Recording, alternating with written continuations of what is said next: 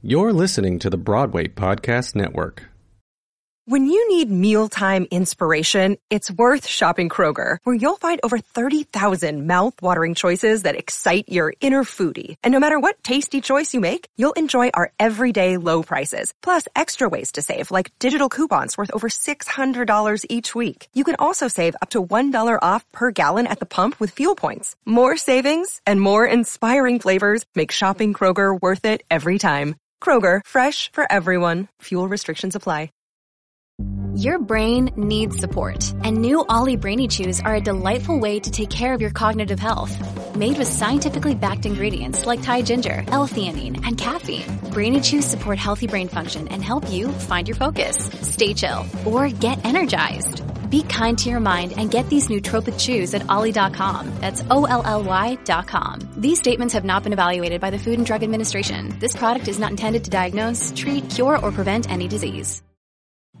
Art, Aristotle, and Anthony Hopkins. Hi everyone, I'm your host Sean Chandler, and you're listening to Your Program is Your Ticket, a discussion of smaller theater works and the people and organizations that make it happen. Today's guest is Artistic Director Jerome Davis of Burning Coal Theater Company.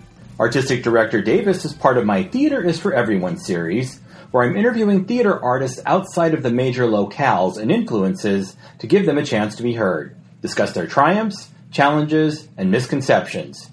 Based in Raleigh, North Carolina, Burning Coal Theater Company produces literate, visceral, affecting theater that is experienced, not simply seen.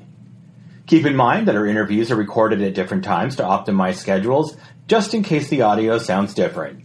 I'm super excited, so let's bring them on. Hi, Jerome, and welcome to Your Program is Your Ticket. Good to see you today. Oh, thank you. It's great to see you. I'm super excited that you're on the show. I'm very, very much looking forward to speaking with you about your theater company. Thank you. Thanks so much. You're welcome. Well, let's start by having you introduce yourselves to our listeners and tell us about your background and where you're from and school or anything like that. Sure. Happy to do that. I'm Jerome Davis. Jerry is fine. I'm the founding artistic director of Burning Coal Theater Company in Raleigh, North Carolina. My wife, Simi Kastner, and I founded the company back in the 90s. We met in New York City, where we'd both been living separately and then together for about a dozen years. And she had an interest in theater as a young person, particularly in set design. She wanted to study that, but she found that back, she likes to say back before the earth cooled, back in the 70s, that a lot of the educational facilities, including the one that she was enrolled in, didn't want women working in that field, and were very clear with her that they did not think that was appropriate for her, and they basically kind of ran her out of the business. So she went to American University in D.C., where her mother was working as a administrative assistant there to one of the deans. And so she was able to get free tuition, but she had been told that American University had a very good painting program. So she got a degree in computer science and another degree in painting, thinking, again, back in the 70s, that those two fields would never interrelate in any way. And flash forward 45 years and the computer revolution and the digital age, and now having a degree as a painter is considered a great boon in the business that she works in. So she's the one who makes all the money in our family, and but she also has a love for theater and probably never would have gone back to it had we not bumped into each other one New Year's Day morning in Manhattan. And shortly afterward, I popped the question, do you want to go south and help me start a theater? And she said yes, to my astonishment. And we, and we did. And we've been here for 25 years now. Oh, that's outstanding. I think it's so, theater sort of has a weird educational landing spot. And I don't know why. I remember I had a friend, this is back probably a couple decades, maybe 25 years ago, who was going to Cal State Fullerton in California, because I'm from Southern California. Yeah. And he wanted to be a director, and he actually had to go in and design his own directing program. It's crazy. And then to hear about this, what your wife went through. Yeah. I hope that we've come a long way. I really do. Yeah, I think so. I think there's been I think she would basically own the university now. Right. Somebody said to her, one of the teachers said to her, a woman can't drive a nail as well as a man. How could you possibly make an A in my class? And proceeded to give her a B, even though she aced every test, showed up to every class, and did every project on time. And he gave her a B, And today, if you did that, you'd be out pretty quick. But so I do think we've come a long way about that. The educational component dates back at least to Aristotle, who said art is something that entertains while educating. And so if you're making art, you are by definition involved in education, at least by Aristotle's terms, as well as the entertainment component to it. Okay. I'm writing that down because I love that quote from Aristotle. He was a pretty smart guy, it turns out. And then I didn't answer your question at all. I realized I'm originally from Tennessee, from Middle Tennessee.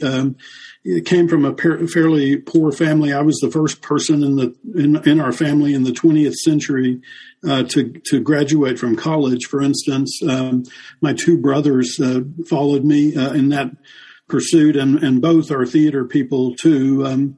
My twin brother is a high school drama teacher in Tennessee, and my younger brother is a college drama professor in Kentucky. So we're slowly taking over the southeastern United States, at least from a theatrical standpoint. Right. Yeah. And then I moved to New York when I was in my early 20s, and I spent about 11 or 12 years working as an actor first. Mostly when you go to New York, you want to be an actor if you're in the theater. But eventually I began to realize that I also was interested in directing. And I always tell this story. When I was a kid, most kids, when they get bored in class, they doodle geometric patterns around the edges of their paper or something. I was doodling seasons. I was saying, what if we put Richard III there instead? What would that do? I'm getting very excited about that kind of thing. And so that was probably, I should have seen that red flag waving saying, you're going to be an artistic director someday.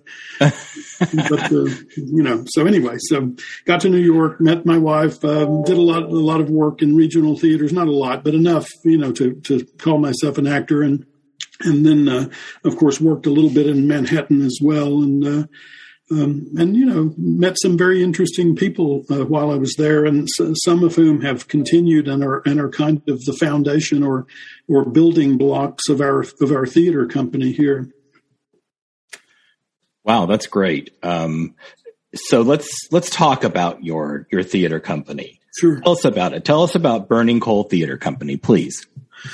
Well, it's it's a small company. We were an itinerant company for the first, I think, 11 years that we were here in Raleigh. We bounced around, finding spaces, opening spaces. There's a theater now called the Kennedy Theater in downtown Raleigh that had been a rehearsal room and storage space in the big Performing Arts Center, and we talked the city into letting us use it as our home base for a while, and the result is that they put a bunch of money in eventually after we left, of course, but they put a bunch of money into redoing it and turning it into a performance space. So we built that one.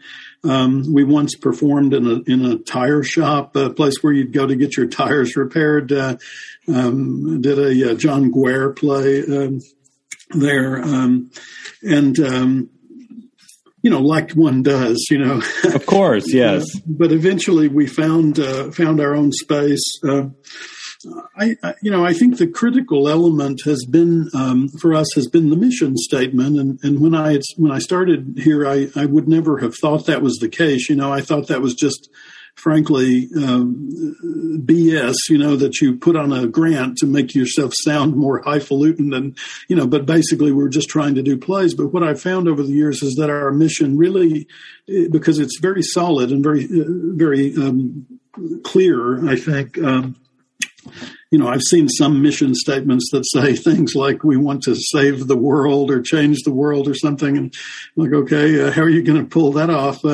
But ours, I think, has been very clear and very simple and direct. And so we are able to follow it. We're able to look at it in the context of a play that might be under consideration and then go from there.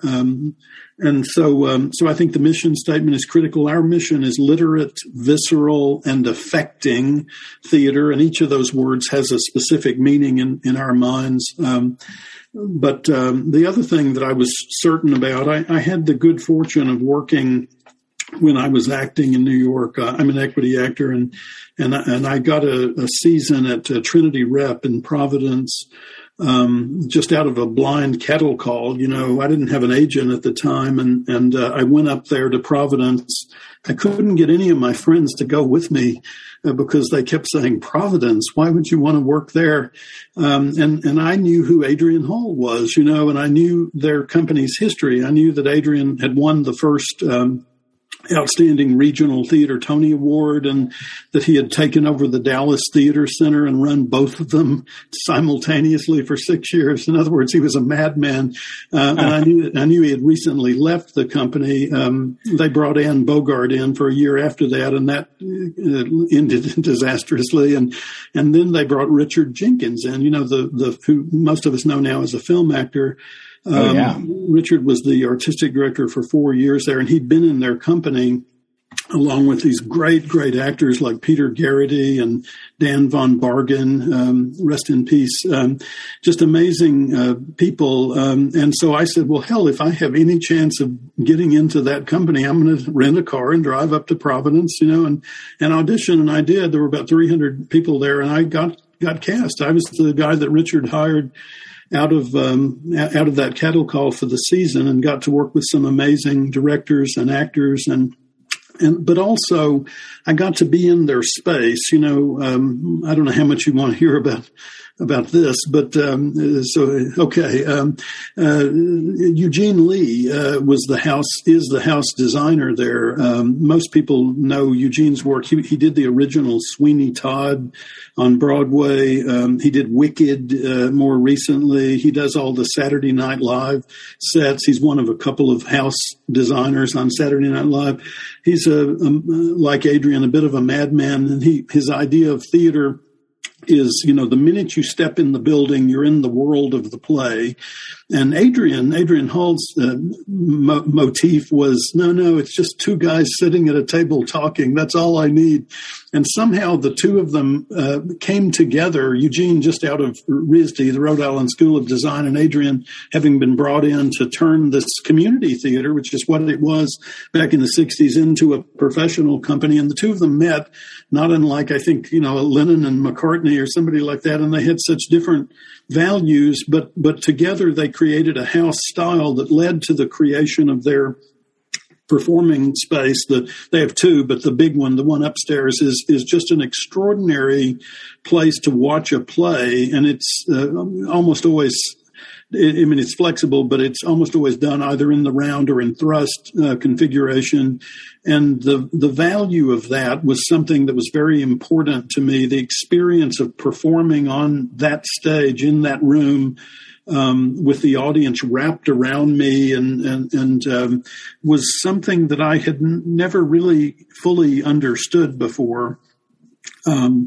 This was back in the early 90s, before Shakespeare's Globe was reopened and things like that. And I think people had sort of gotten out of it had gone out of fashion to do that kind of theater. Everything was proscenium. But if you go back in history, almost everything was done like that up until, around the 1800s when we moved indoors. We started doing performances indoors. If you think about the Greek amphitheaters, the audience is wrapped, not fully, but to some degree wrapped around the stage. Certainly the Globe and the Rose and all those Elizabethan theaters, when they would go out on the road with their wagons, and perform in the countryside. The town would not all sit on one end of the yard and look at the stage. They would wrap around the stage, and that's, the way theater was done for thousands of years up until the last couple of hundred years. And so people think today that the proscenium is the traditional way of doing theater, but in fact, it's the Johnny-come-lately, So I wanted that to be a part of our space once we got our space. And I understood the value of a space with an identity, with a texture and a life and, a character. And we got really, really lucky when we got here. We were told, look at this old building, the Murphy School. We heard that it was full of asbestos, that other companies had looked at it. But I happen to know that it was built in 1908, which was before there was anything called asbestos, and so I kept thinking maybe it's won't be so bad. Let's try it. And we did. We were able to, at that time, our budget was only about $300,000. And we were able to save or raise $1.5 million, which is 5 times our annual budget, and about that much again in kind contributions from people here in the community in order to renovate this very small space and turn it into what I think is the most dynamic theater space in North Carolina. Honestly, wow, I truly believe that it's smaller, more independent theater companies and productions that have brought back those and highlighted those types of stages, thrust stages and theater in the round. And upon discovering that, I think it's exciting to people who aren't necessarily, quote unquote theater people. They show up and it's like, wow, they're right there and they're all over the place. And it's very, very intriguing. I had a woman say to me once after a performance, she came up and said, it was like I was in the room with them. Exactly. Right. You were in the room with them. I'm thinking, I think the only type of theater we have like that in New York is Circle in the Square. Yeah, which is a problematic space in a lot of ways, but because it's so darn long. But I've seen some great stuff there over the years. Oh, sure, yeah. That's one of my very, very favorite theaters. And the Classic Stage Company down on the Lower East Side has got a thrust stage too, unless it's been changed recently. That's a terrific space, I think.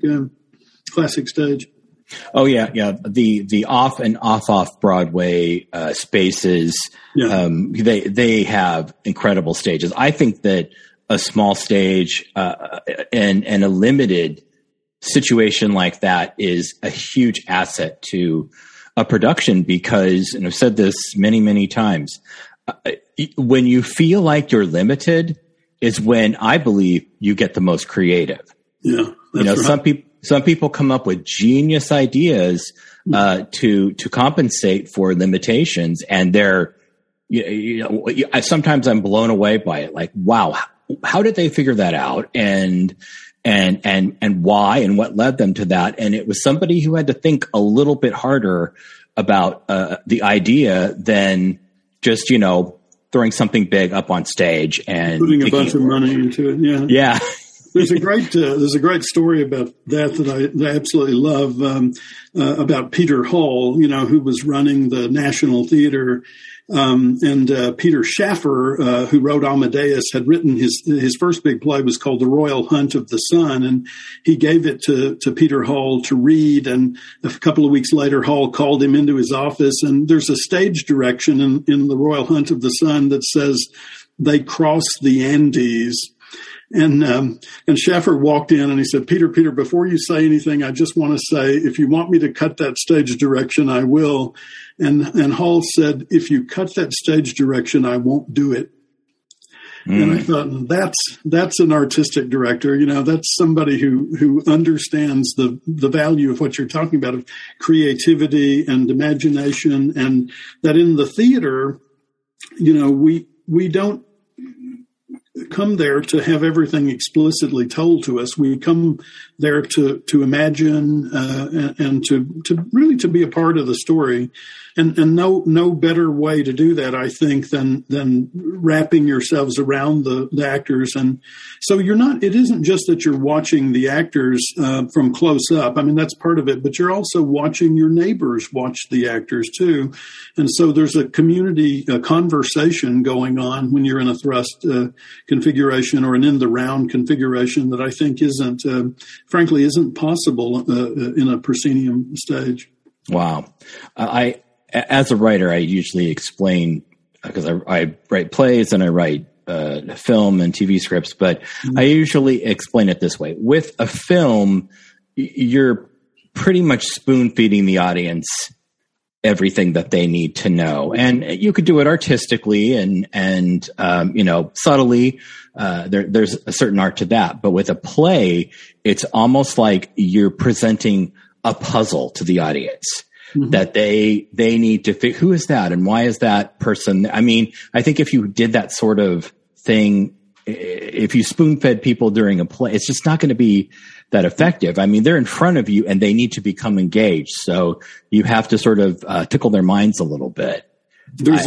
There's a great YouTube, one of those, I think, TED Talks that Oscar Eustis did a few years ago. I don't know if you've seen that one, where he talks about the fact that theater as we know it, Thespis, when he stepped out and became the first actor, that happened in the same city in the same decade as democracy, as the idea of democracy was created, that we know, in the Western world at least. And he talks about it. Oscar Eustis says, before that, everything had been directed toward the audience, and so the audience was being lectured, and there's a relationship between the lecturer and the lecturee. And then Eustis says, but what if I do this? And then he turns his head sideways, like he's talking to another actor. And he says, now I'm not lecturing to you. Now you have the control, because now you're watching me and judging me and assessing me and determine whether what I'm saying makes sense to you or not. And that's what democracy is, really. It's a group of people working out among themselves what they think is right and true and fair.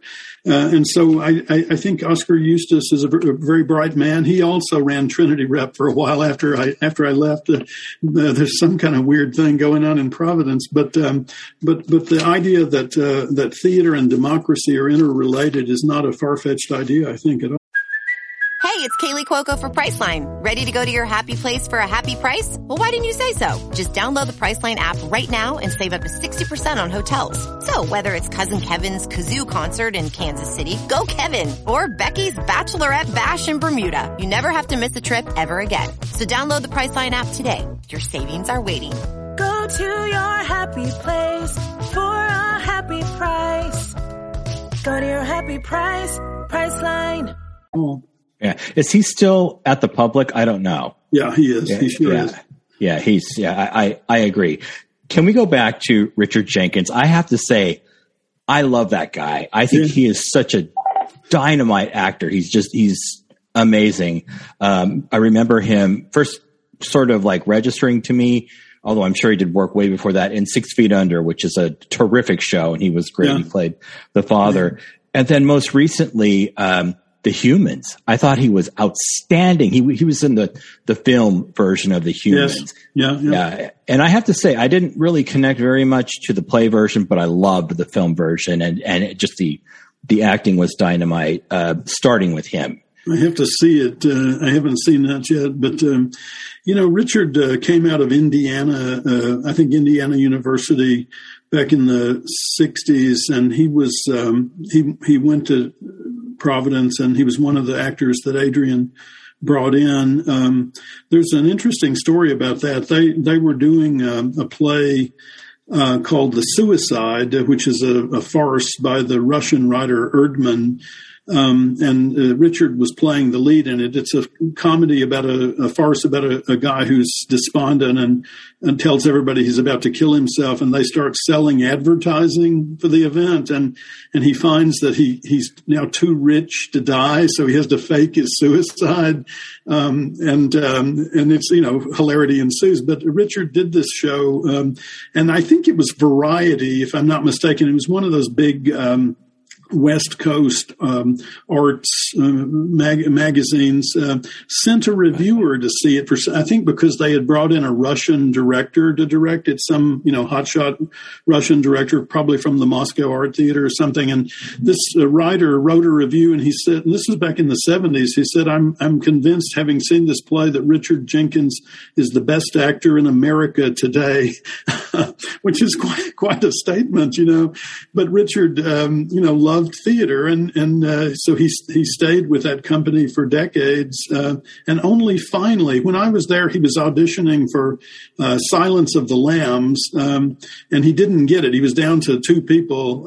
He was playing one of the FBI guys, and he didn't get it. And he was pretty despondent. He thought, I'll never get a role. He thought he wasn't good enough, which of course is absurd. But I think Anthony Heald got that role. And anyway, Richard is just a fantastic person too.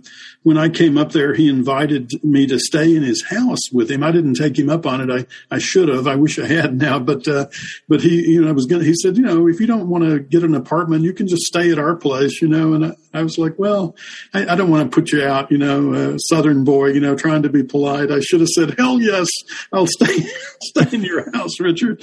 But anyway, he's a good guy. He's as good a guy as he is an actor, I think. That character's name is Dr. Chilton. I fucking love the side. They play it all the time out here now on A&E. I mean, probably about a good 2 months before Halloween, they play it. They play it over the summer. And I will watch it with commercials and, bleeping and stuff every single time.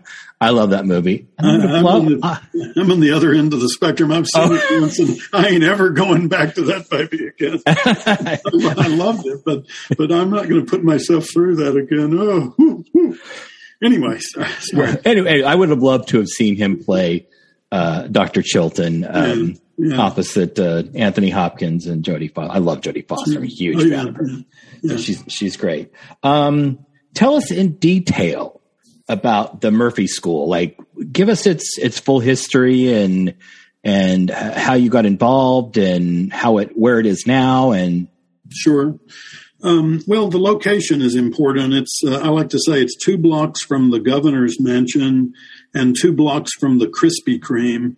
So almost everybody knows where at least one of those places is, so it's easy to direct people to it. But it's also right on the border of what has historically been the African American section of Raleigh, in downtown Southeast Raleigh. And there's about 5 colleges that are within walking distance of the theater, including 2 historically black colleges, Shaw and St. Augustine's. And so it's accessible. It is accessible. There's a big parking lot outside, a state employees parking lot that's free after 5 p.m. and on weekends, so we don't have to worry about people paying for parking. If you're paying $85 a ticket at the big performing arts space downtown, a $5 parking cost is not that big a deal. But if you're paying $15 or $20 for a ticket like it is for us, then it's a big percentage of what you're going to be paying that evening. And so we got lucky in that regard. The building's history is fascinating. It was an elementary school.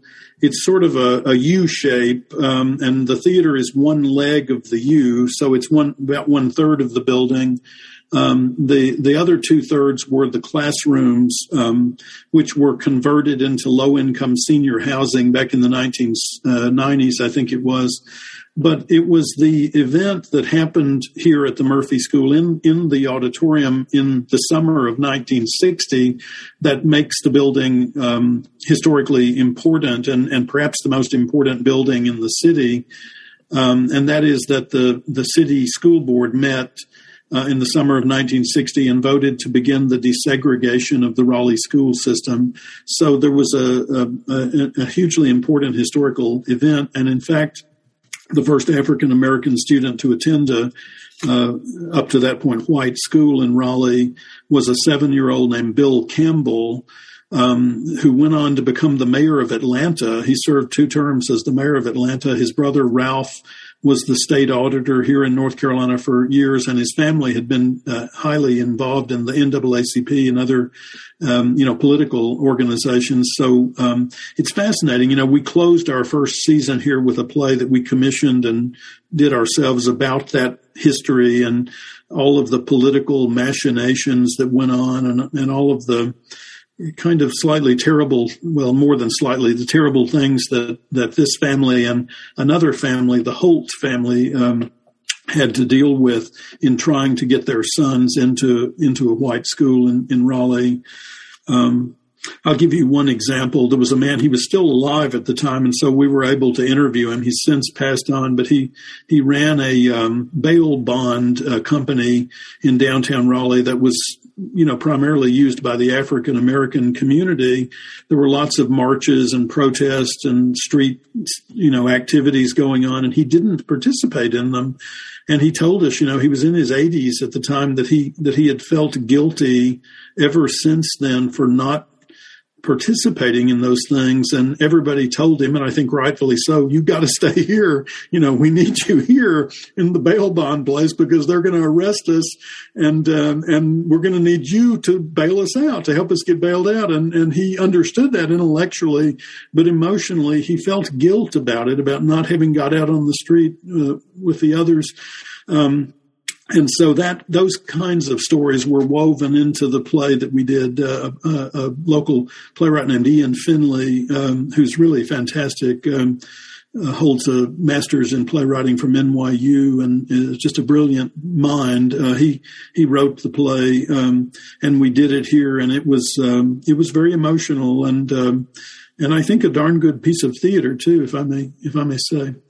So anyway, the building has, so we raised the money. It's set for about 32 years, I think, after it closed down in the 1970s. It just sat here falling apart. There were pigeons in here and, squirrels and stuff like that, and the holes in the floor, broken windows, and there was no HVAC, no electricity, no plumbing, no nothing. We had to put it all in.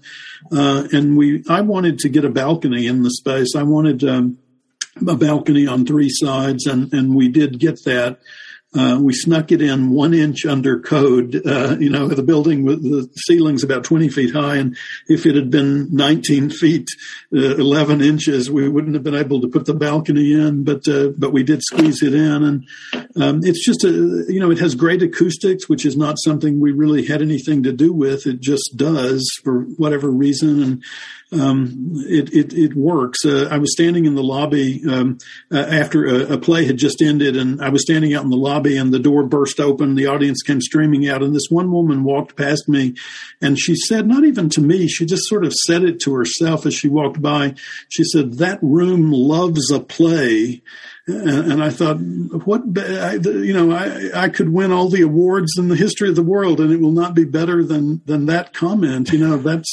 That's what you want. If you're running a theater, you want the audience to feel like they're in the world of the play, I think. And the room does it over and over again. It somehow becomes the world of the play. I don't know. It's mysterious, but I guess many of the good things in life are. So anyway, that's a little bit about the building. Very, very nice feedback to hear from an audience member, just sort of offhand. I love those moments.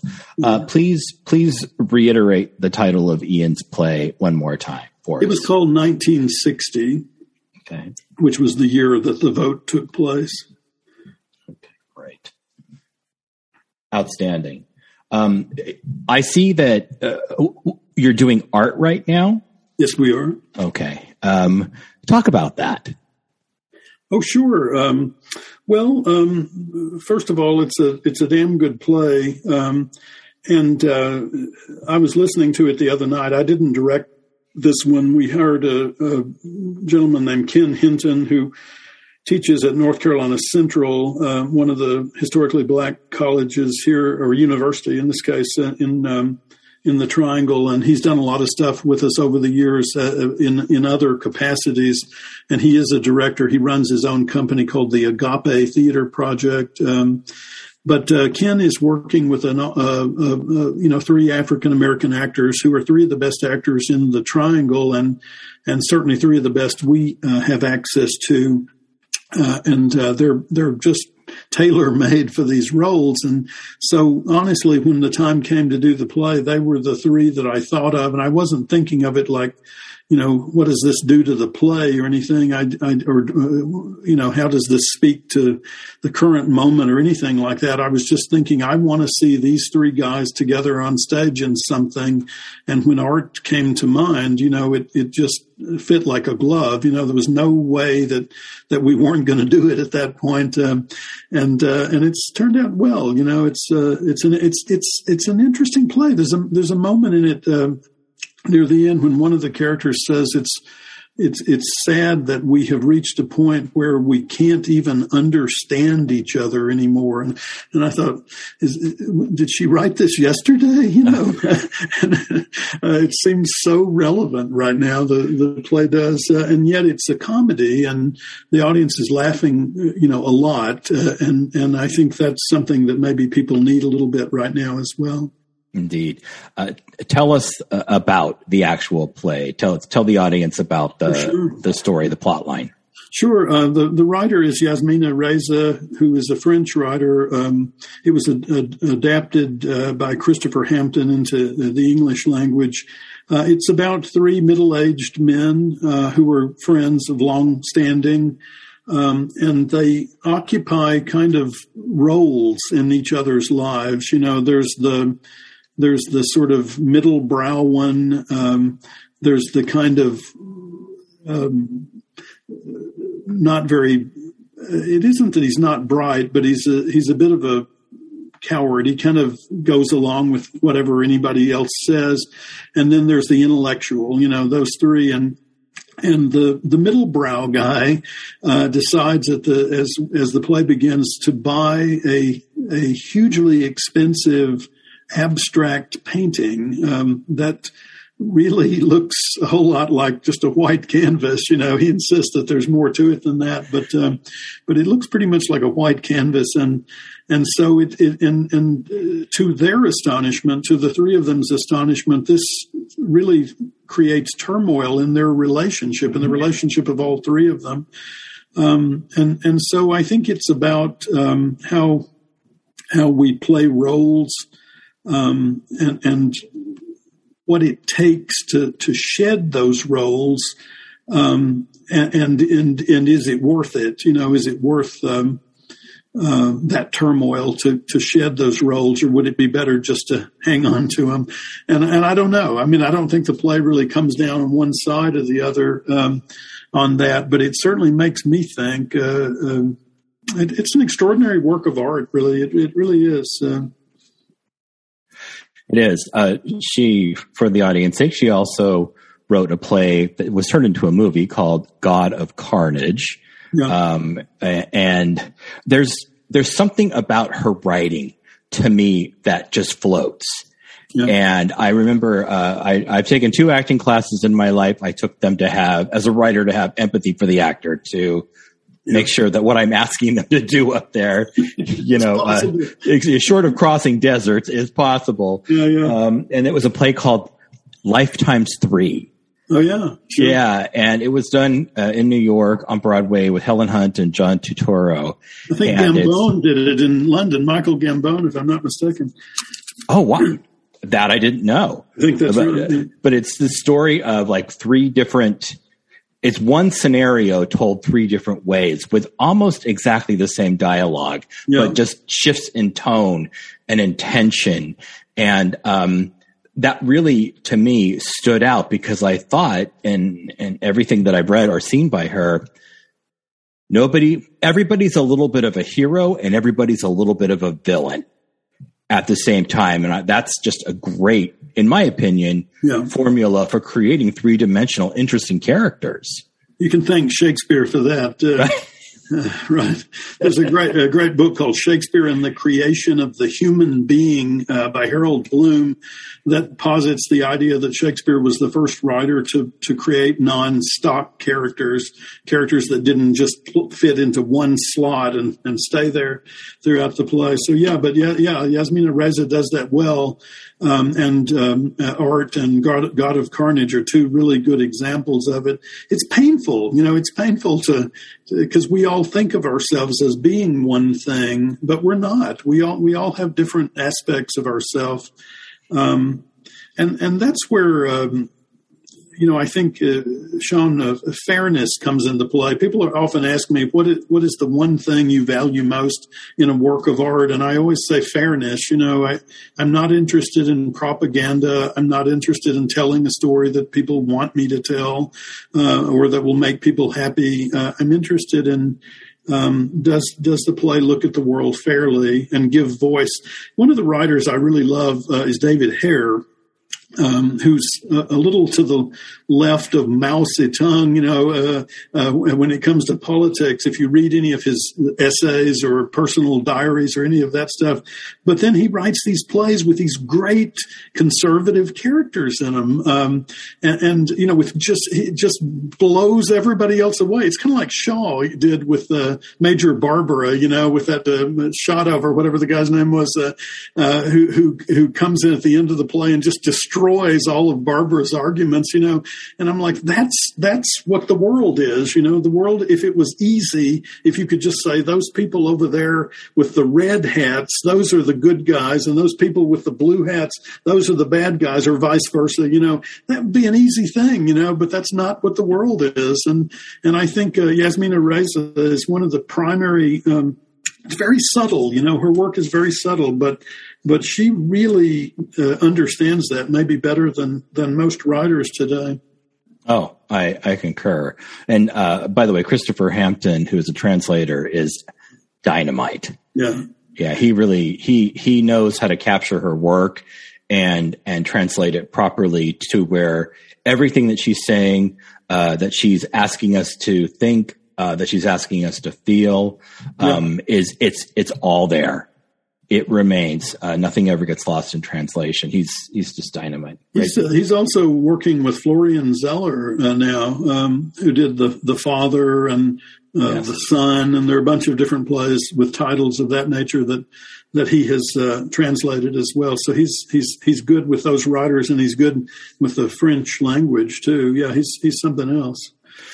The Father was great. I don't know if you saw it here, but it was dynamite with Frank Langella. Was he? And it was just the way it was done. I don't want to give anything away about that play because it's just so brilliant and beautiful. And then Anthony Hopkins, there he is again in our conversation. Won the Oscar for it.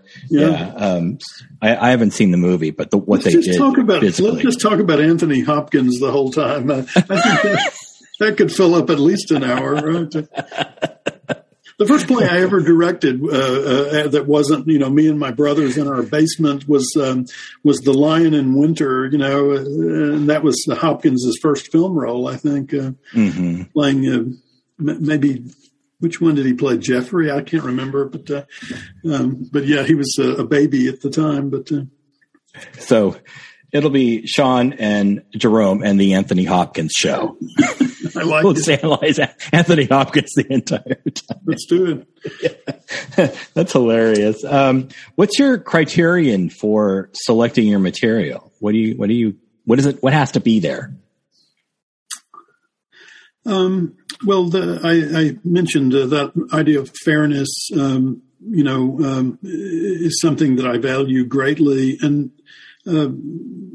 frankly, I think that the role of an artistic director, they don't call them managing directors or presidents, or, they call them artistic directors. And so I think the reason for that is that my role in the role of an artistic director is the same role as an artist, really. It's just a different way of creating art. And so honestly, I read and I see as much as I can. And then if something moves me, then I trust that it will move the audience as well.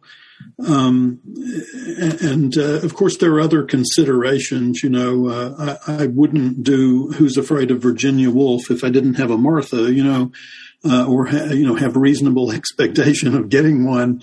I wouldn't do Lear without a Lear, in mind at least. And sometimes you have an actor in mind and they can't do it, or they won't do it, or they're not available to do it, and you end up scrounging.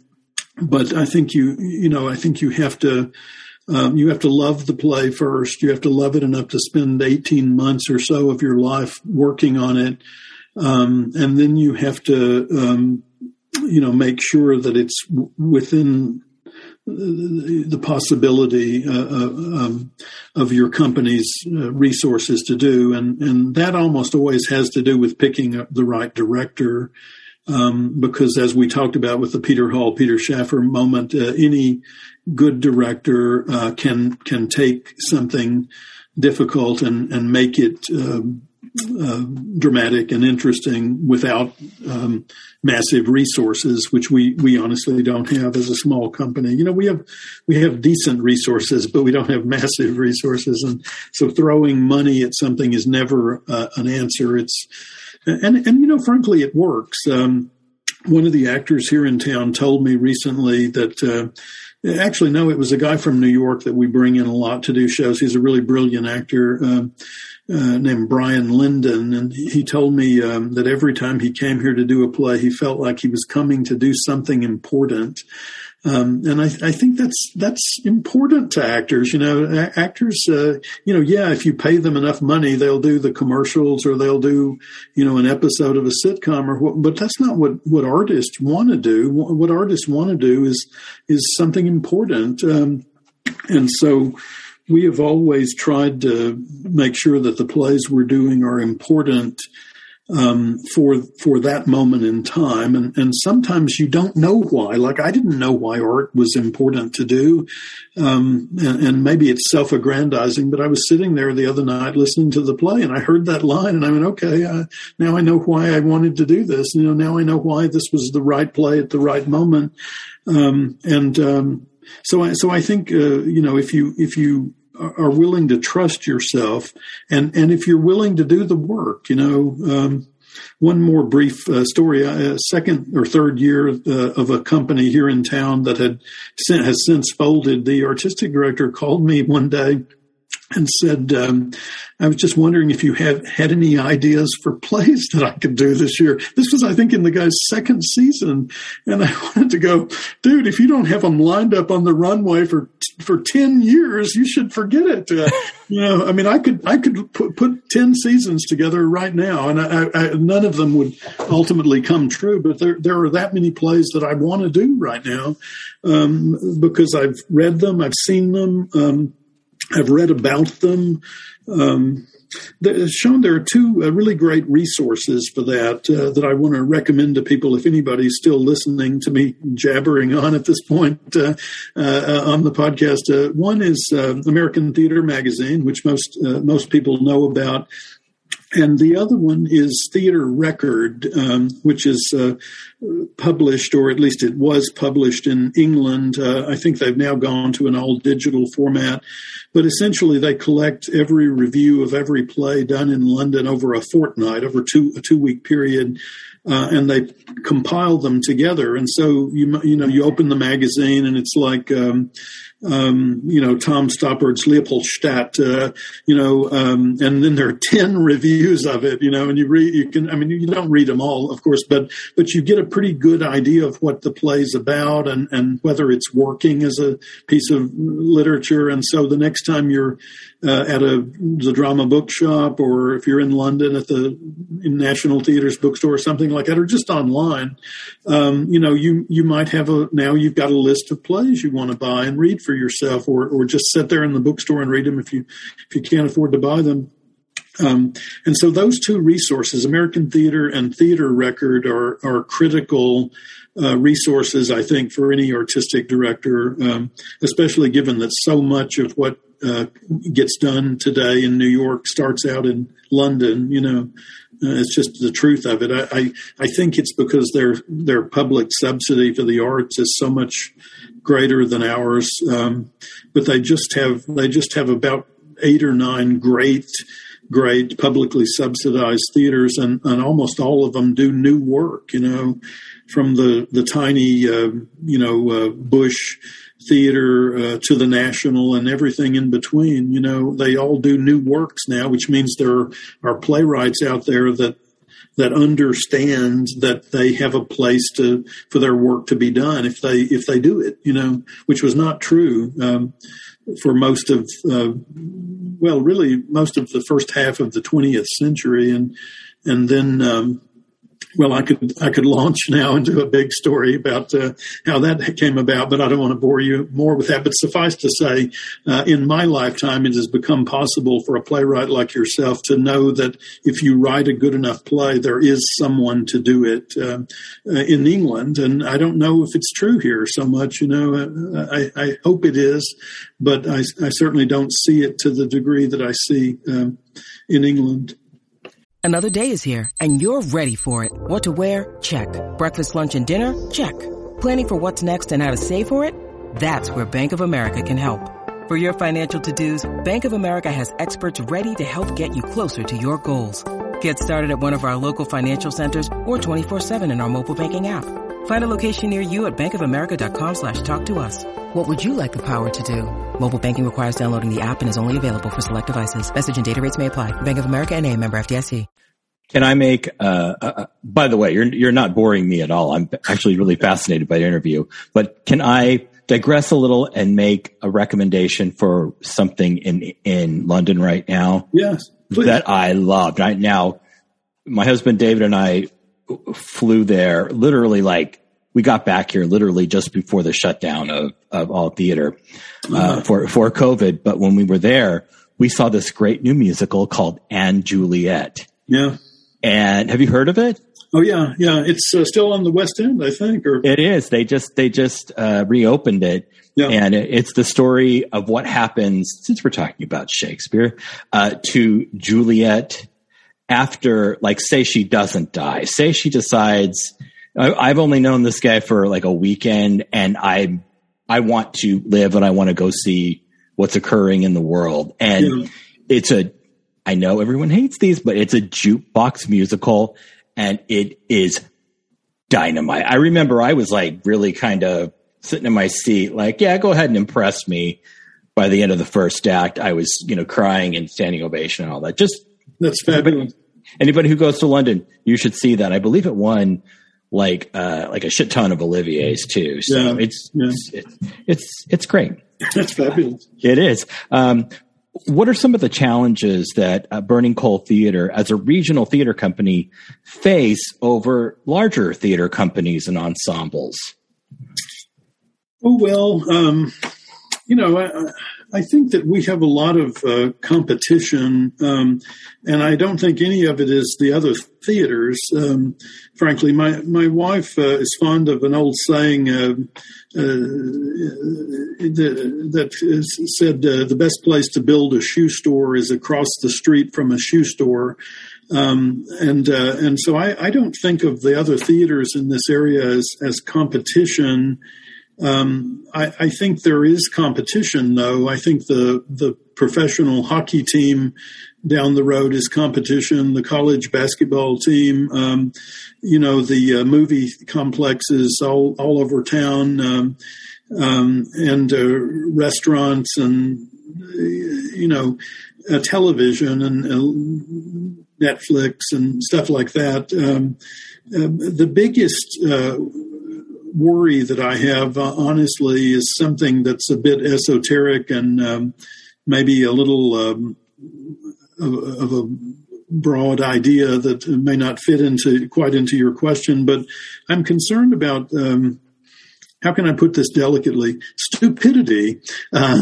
There's a lot of people out there making money off of dumb right now,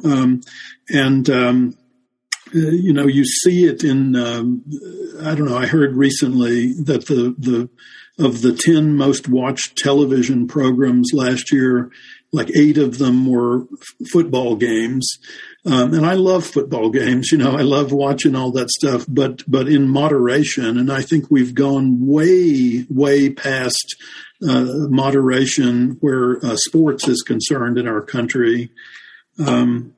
There's a line in a play where somebody says, at least we don't put sports on our front pages. And the other person says, we do put them on our front pages. We just turn it around and call it the back page. That's what everybody reads. Of course, everybody needs some outlet, but we drink too much. We take too many drugs. We dishonor education. Instead of honoring it, you can't turn on the television or the radio without hearing somebody say, well, I'm no brain surgeon or I'm no math major, as if that were some kind of diminishing comment, about those people. What they're really saying is, but I have real intelligence and I just don't think that idea serves our community, and I think we're seeing it in big ways right now. And so you have to ask yourself, who is benefiting from that? I could go on forever, but we live in a very sort of militarized society where this idea of nationalism seems to be taking a greater and greater chunk of our focus and attention. And for a long time, there was a battle going on there, but it seems like both sides of the political spectrum have given in to that idea these days. And there are very few people out there speaking against it, saying, why the hell do we need to spend 60% of every dollar we give to the government in taxes on one of the 800 military bases we have around the world? How does that help me in any way? If I give $1 to the government, I should get $1's worth of benefit, or close to it at least. And there's nobody in the mainstream talking about that. And I especially include our theaters. Our theaters are just sitting mum on this topic, and have done for the last 20 or 25 years. We're not writing the plays we used to write and telling the stories we used to tell at all. And maybe it's because we haven't had a Vietnam. We've had these sort of boutique wars like Iraq, where only a tiny fragment of society is involved with it. But in fact, we're all involved with it because our tax dollars are going there. I'll shut up after this one more comment. There was during the withdrawal from Afghanistan, the fact was generated that $2 trillion had been spent over the last 20 years in Afghanistan. And I got out my little calculator, and it turns out that $2 trillion over 20 years comes out to $230 million a day of our tax money that was being spent. $230 million a day was spent in Afghanistan. Now, what could that do for our society? for our infrastructure. You know, we talk about the bridge that collapsed in Pittsburgh. Well, maybe if we hadn't squandered that money for the last 20 years, we would not have had to worry about that, right?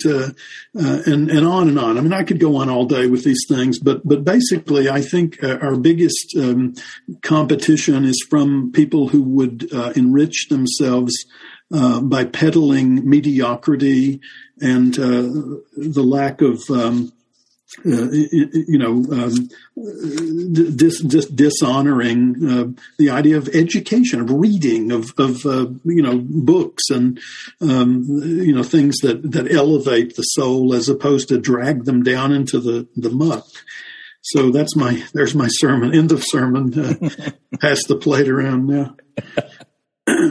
That's funny. What do you think are some of the biggest misconceptions facing theater in North Carolina? Do you mean from people outside North Carolina? Right. What do you think people outside think versus what's actually occurring? Well, I can tell you that we have never received a cent from the National Endowment for the Arts in our 25-year history, despite multiple grant efforts. And when you look at the list of where the money's going, it's always New York, Chicago, New York, Boston, New York, San Francisco, L.A., New York, Seattle, and then occasionally they'll drop in Atlanta or Miami or Houston, Dallas maybe. In other words, the giant metropolitan areas in the South, but it's usually one and done on those things. And it seems to me that I'm just going to be on my far left progressive soapbox for one more minute. That if this really were the National Endowment for the Arts, then they would be supporting the arts, not the artists, right? What matters is the people in this country, and the National Endowment for the Arts should be supporting the populations in this country who need it. And there is no region of the country that is more in need of art and those sort of elevated ideas than the southeastern United States. Simple, and yet that's not the policy of the NEA. The policy is who's on our board of directors and how can we help ourselves by helping them. And I'm fed up with it, to be honest with you. I find it extremely antithetical to what they claim to be their mission. So one idea that I think is misguided about North Carolina is that it matters a damn how good our theaters are. What matters is that there are people here who need this service. And while, of course, we're not going to do a production as good as something the Guthrie might do with their $30 or $40 million budget, but we might do the best production somebody living here has ever seen, and we might change their lives. And that's what they ought to be funding. So I don't know if that quite answers the question about misconceptions, but I'm going to let it ride. That answers it beautifully. I had no idea, and that feels criminal to me. It really does. I didn't know. And well, I'm not saying nobody in North Carolina has gotten grants, but we haven't, and I don't know anybody who has. Honestly. Yeah. Still, that's terrible. Yeah. How has Burning Coal Theater Company dealt with COVID-19? That's a really good question. Cautiously, I hope. We had to cancel one production. It was scheduled to open the first week of April in 2020, and we did cancel it. We committed to the cast that we would bring it back as soon as we felt like it was safe to have 5 actors in a room rehearsing together. And we will. That was a play called Silent Sky by Lauren Gunderson. But since then, we have managed to do everything that we committed to do. We've changed some titles. We were supposed to do 5th of July in the 2021 season, the Lanford Wilson play. We swapped it out for a one-person show. I don't know if we'll ever bring it back. We had done Tally's Folly the previous year, and I wanted to do the whole Tally trilogy in 3 consecutive seasons. And I don't know now, since, we've lost that sort of momentum. I'm not sure that we'll ever come back with that, although I love that play, and I hate to give it up so much. But right now, getting, however many, 10 or 12 people in a room to rehearse a play like that just doesn't feel, smart or safe or conscientious. So we've tried to do that, and we've also tried to be creative about things.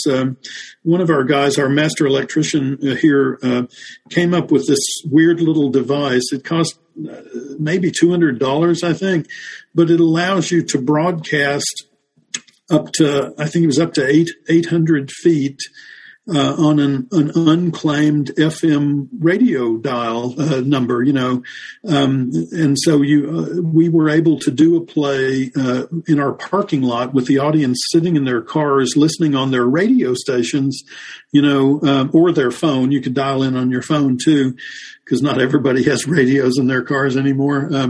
But we were able to do the play out in the parking lot, but we also had some of it inside the theater. We have these big windows on that side of the building, and so you could see this sort of 2-dimensional puppetry going on inside, and the actors were mic'd, and they were outside and moving around in the trees and stuff, and so and we were able to do that because Barry Jacob, our master electrician, found this device that allowed you to do that.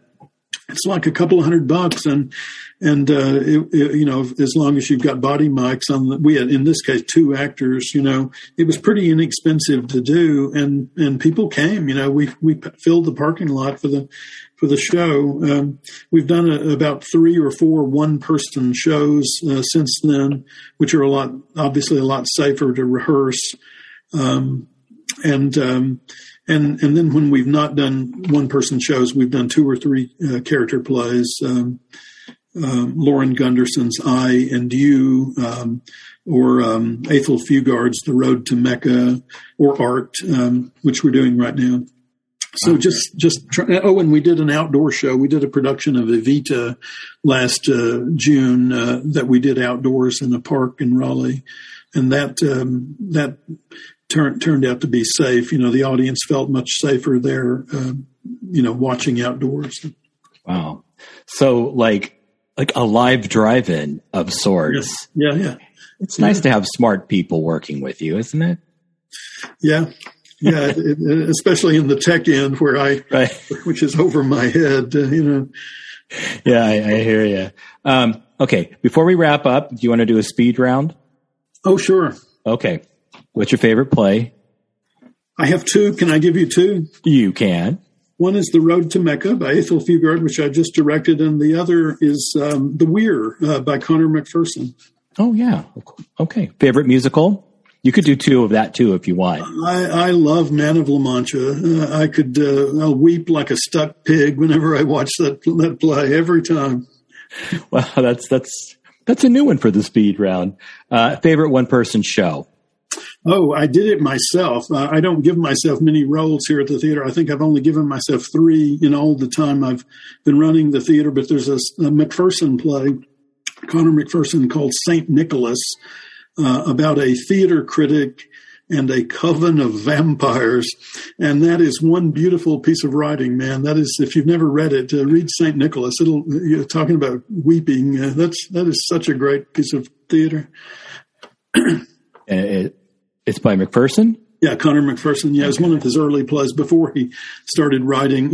Basically all of his stuff early on was one person, or like in the case of This Lime Tree Bower, 3 monologues happening simultaneously, or consecutively, I guess I should say.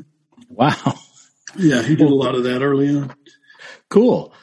So before we wrap up, why don't you give our audience your social media information so they can keep up with you and your many endeavors?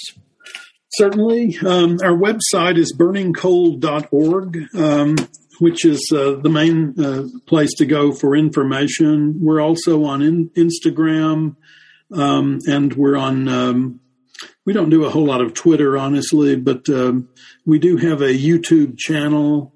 And we now have a TikTok channel, which I haven't even looked at yet. But we have some people under the age of 30 that are making sure those things function properly. And so it's, I think, Twitter is Burning Coal TC for Theater Company, and Instagram is, God, I'm not going to be able to read it, but I know it's there. I think it's BCT 1214, maybe. I don't know. I'm not sure that's right. You can find us on Instagram though if you just Google Burning Coal Theater or search for Burning Coal Theater. And then TikTok is Burning Coal Theater, RE, rather than ER. Wow. Very cool. TikTok. I think you're the first. Actually, no, I interviewed somebody for my last series, Act Two Places, who actually cast and brought in people for like a Zoom show that they were doing off of TikTok. Of course, both of those people were like under 25. Yeah, which I am if you multiply me by 3. Also, we do a podcast series called Into the Fire, which is available on Podbean and also a couple of those other platforms where you can get podcasts. And that's, I think, quite nice. We've had some really interesting people on there. Is it on your website as well? Yeah, it is. It sure is. Okay. I thought so. I thought I saw that there.